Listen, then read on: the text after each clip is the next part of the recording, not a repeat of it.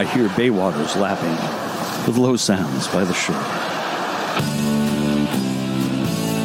And that could mean only one thing. Cousin Rick is calling in from Needham, Massachusetts with Rick's Tech Talk. Good morning, Cousin Rick. Good morning, RT. All right. Well, what are you up to there, Cousin Rick? Well, I'm moving and grooving. Oh, really? Kind of like, let's see. Only Mustang makes it happen. Only Mustang makes life great. Mustang moves you. Mustang grooves you. Mustang 68. All right. Well, are you moving and grooving in a 1968 Mustang page? No, but those are, grooving is from the 60s there. Yes, it is. Although Mustang moves you, Mustang grooves you. I don't know. I don't know if I want to be grooved. Yeah, that's a little strange, But anyway. It's kind of like excoriated. Yes, it could be. Yeah. So, yes. Okay, well, do you have a Ride of the Week for us today? Okay, yeah, that was a cumbersome but notable segue there. Yes, our Ride of the Week is the Mustang Mach-E, M-A-C-H-E, not M-A-K-I, which is something you eat, but, the Mustang Mach-E, the all-electric Mustang. It's the premium all-wheel drive version that we have.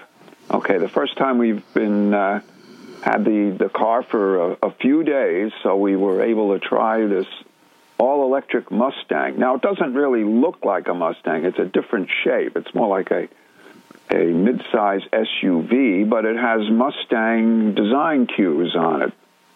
It's got the triple tail lights that work in a sequence when you put the turn signal on, and it's got a line across the front fascia that alludes to the Mustang grille shape. And the sides also bulge in certain areas where the Mustang would bulge. So it's not what you would think is a Mustang, but we can call it a Mustang, okay? And I'll just give you my impressions here. First of all, we'll go through some of the numbers here. It's in iconic silver metallic paint, okay, and it's got black perforated ActiveX seats. That I don't know what that means, but some of the numbers go. It's got the 88 kilowatt hour extended range battery. So the range on the vehicle. The one we had was listed for 270 miles. Now, some of the ones, if you go to the dealer, there are options, and depending on whether you have all-wheel drive or rear-wheel drive, you can get well over 300 miles range. But if you don't go for the extended battery, the range is more in the mid-200-mile range. So you pay your money and you take your choice. But the one we had 96 miles per gallon equivalent city, 84 miles per gallon equivalent highway for an EPA number of 90 miles per gallon equivalent. And as far as safety ratings go, the National Highway Transportation Safety Administration has not fully evaluated it, but where they have evaluated it for side crash and rollover, it has earned a 5-star rating. So that's good to know. Now, when we get the car, I got into it and I go, oh no, it's got a full glass roof. And to me, that says, I'm going to have to wear a hat in the summer because I'm going to have the sun in my eyes. But the roof itself does not go really that far forward. So I think most of the time you wouldn't really have that as an issue. So I could cross that one off. And so then we start the vehicle and we're driving it around. And I'm saying, what's that noise? I'm getting a noise. And it's an artificial engine sound that if you want to be weaned slowly off an internal combustion engine, you could have that sound. So, but you're able to turn that off, which I did. I said, I'm going to get the electric car experience. So I shut that off, And also I turned off the one-pedal driving where you don't have to really brake. You let up on the so-called gas pedal or the throttle, and it goes into braking. And to me, that's too harsh. I like the equivalent of a gas engine where if you let off the accelerator, it'll slow, but it won't slow that aggressively. So I turned that off, and to find where those were, you have this huge touch screen. It's 15 inches diagonal, and once you get used to it, you can find a lot of stuff on it very easily. Plus, it's easy to read because it's so big. And so I'm trying to figure out how to turn that engine sound off, and I had to go to the little manual they give you, and it says, look on the vehicle drawer on the touch screen. And I'm saying, I don't see anything that looks like a drawer. And so eventually I found that what they call the drawer is an icon of the car. And so by going through that, I was able to shut that sound and turn off the one pedal driving. But the touch screen is a nice feature because it's so big, and it's more or less intuitive from once you get used to working with that. Okay? Mm-hmm. And then one experience we had, I figured, okay, how much power do we use on going on a trip? And we went on a 100-mile trip. We went to see the grandkids in Rhode Island and came back, and that was 100 miles, and it said that we used up 113 miles of range. Of course, we had the heater on for a little bit and so on. But that's pretty good, a pretty good correlation between mileage and battery usage. Although, because the battery is so big, you really want to have a level 2 charger, at least a 240-volt charger to charge it overnight, because if you only have a 110 charger, you can go from like 30% to 100%, but it takes 2 days to do it. So you really have to get if you commit to a fully electric vehicle, commit to a charger for charging more conveniently. Mm-hmm. And some of the other features on the car, we're going through this. It's got active grille shutters, which shut down to lower drag and cool the electrical system once you're on the highway going faster, that you're ramming enough air through that you don't have to have the grille shutters all the way open. Okay, it's got a front trunk that's drainable. In other words, you can throw ice in there and throw all kinds of beverages, adult and otherwise, in there, and then pull the plug and drain it after all the ice melts.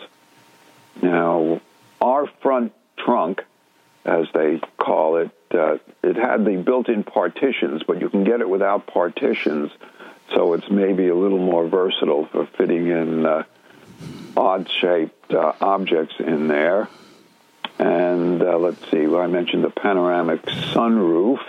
It's got a Bang & Olufsen system, and Bang & Olufsen 10-speaker audio system, which is nice. It's got the large screen.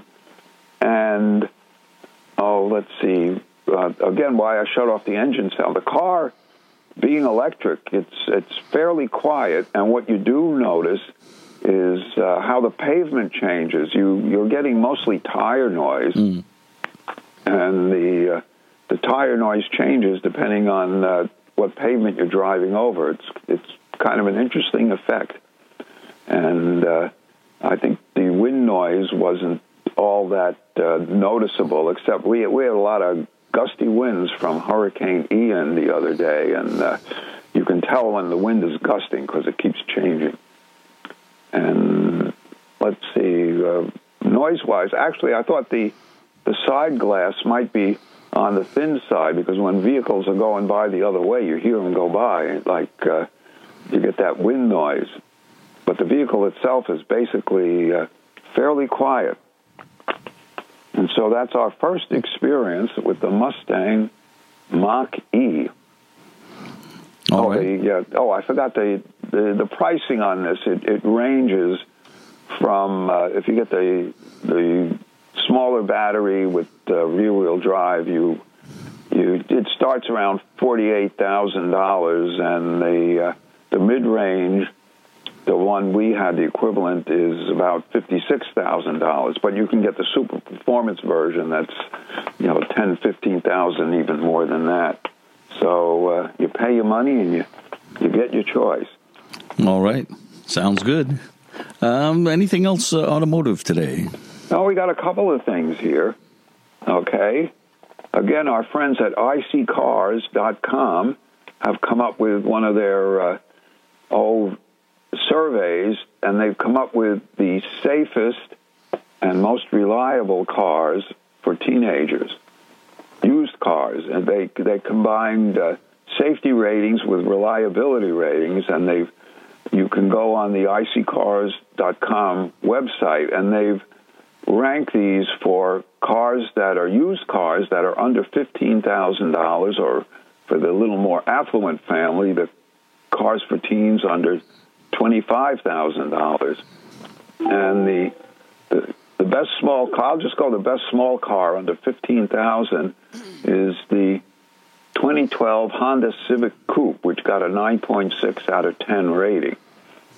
And the average price of that is $13,000, which, reflects the higher cost of used cars.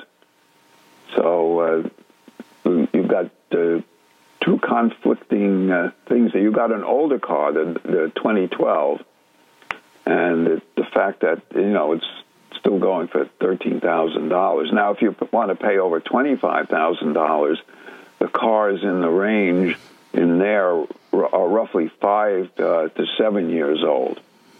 And the best small car for under $25,000 is the 2017 Honda Civic Coupe again, with, again, a 9.6 rating, and that average price is $22,785.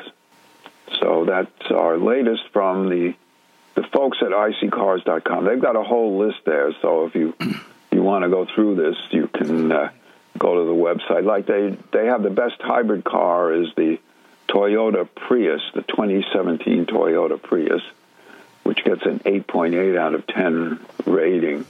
And that's under $25,000. And under $15,000 is the 2012 Toyota Prius, which gets a 9.5 rating. So that's the latest from iccars.com. All right. And do you have a Musk Minute for us by any chance?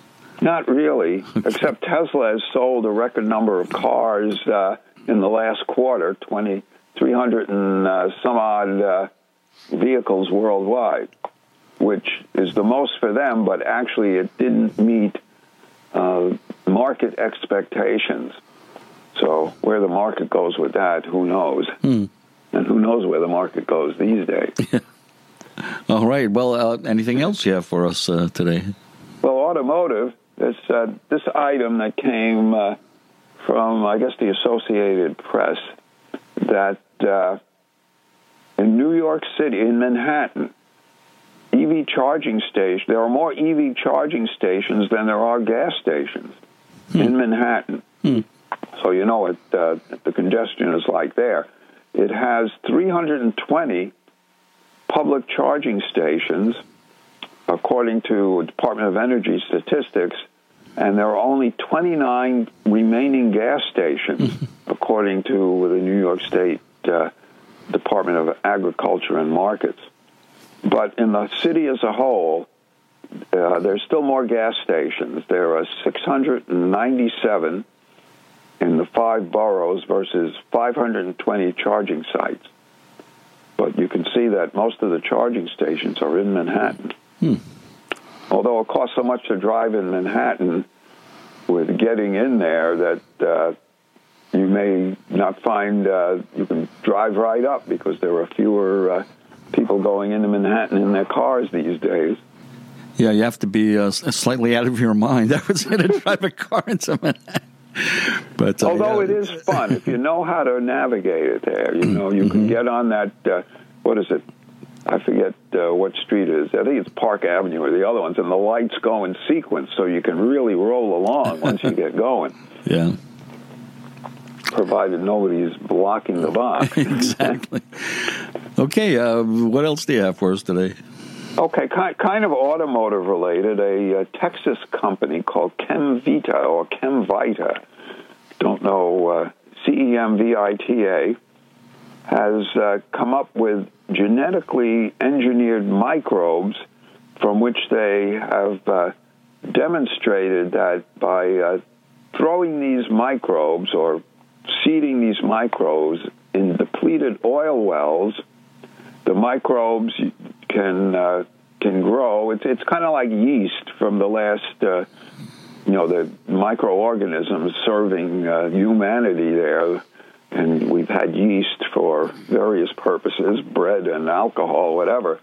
But you can put these microbes in the well, and when they grow and proliferate, they produce hydrogen that can be harvested very cheaply. They also produce carbon dioxide, which has to be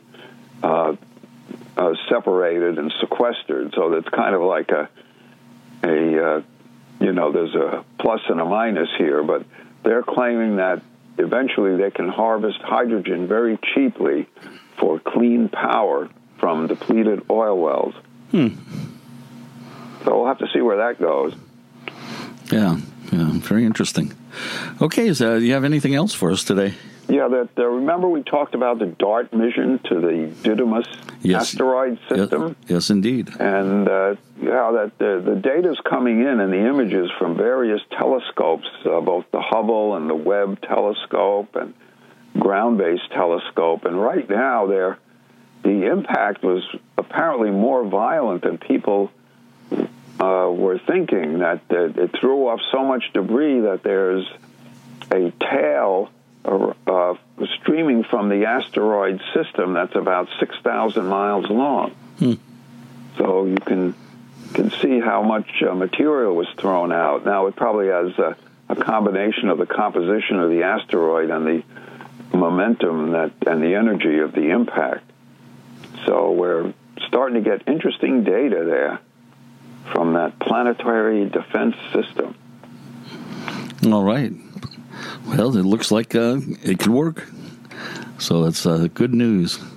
Okay, do you have anything else for us today? Yeah, let's see. Oh, finally. Well, we talked about New York, and you're out in California. Well, this is kind of an interesting item that was in the Boston Globe today, that bakers in California have been trying to recreate the New York bagel. And they haven't been able to do it. And so they say the New York bagel, this is interesting for you and I especially, that the low-calcium Manhattan tap water and the specialized boiling technique produces the New York bagel. Now, we all know that the New York City tap water comes from Otis Beckett country up in the Catskills, where my wife comes from and where we have the summer house. It's all that Catskill water, which apparently has low calcium, to give the bagels that extra quality. But California is now claiming that the company there called Better Brand says that they've come up with a bagel that has 90% fewer carbs, which is kind of the deadly aspect of a good New York bagel. So we'll see where that goes. Yeah, I'm dubious myself. Well, maybe you can pick one up and do a taste test. Yeah, a road test. I gotta try that. Yeah. Well, I'd like to see somebody in New York make some sourdough bread. That's what I'd like to see. I know. Well, I thought everybody makes sourdough bread. Oh, not like authentic San Francisco sourdough. Oh, yeah, that's true. Sourdough is good. Yeah. All right. Have a sourdough pizza. Hey, there you go. All right. Well, is that a wrap for today? Yeah, that's a wrap for today. I'm going to go. The Yankees are starting a game right at the top of the hour. Yeah. Got a doubleheader today. Yeah, got to get in there for those Aaron Judge at bats. So. Yes. Us Yankee fans are feeling like we're back in '61 when Mantle and Maris, the M&M boys, were going at it. Yeah, it's been a lot of fun. So looking forward to the playoffs. Okay, Glad we could get together. Glad we could get together. Okay, so that was Cousin Rick calling in from Needham, Massachusetts with Rick's Tech Talk, a regular feature of the Newtopian Dream.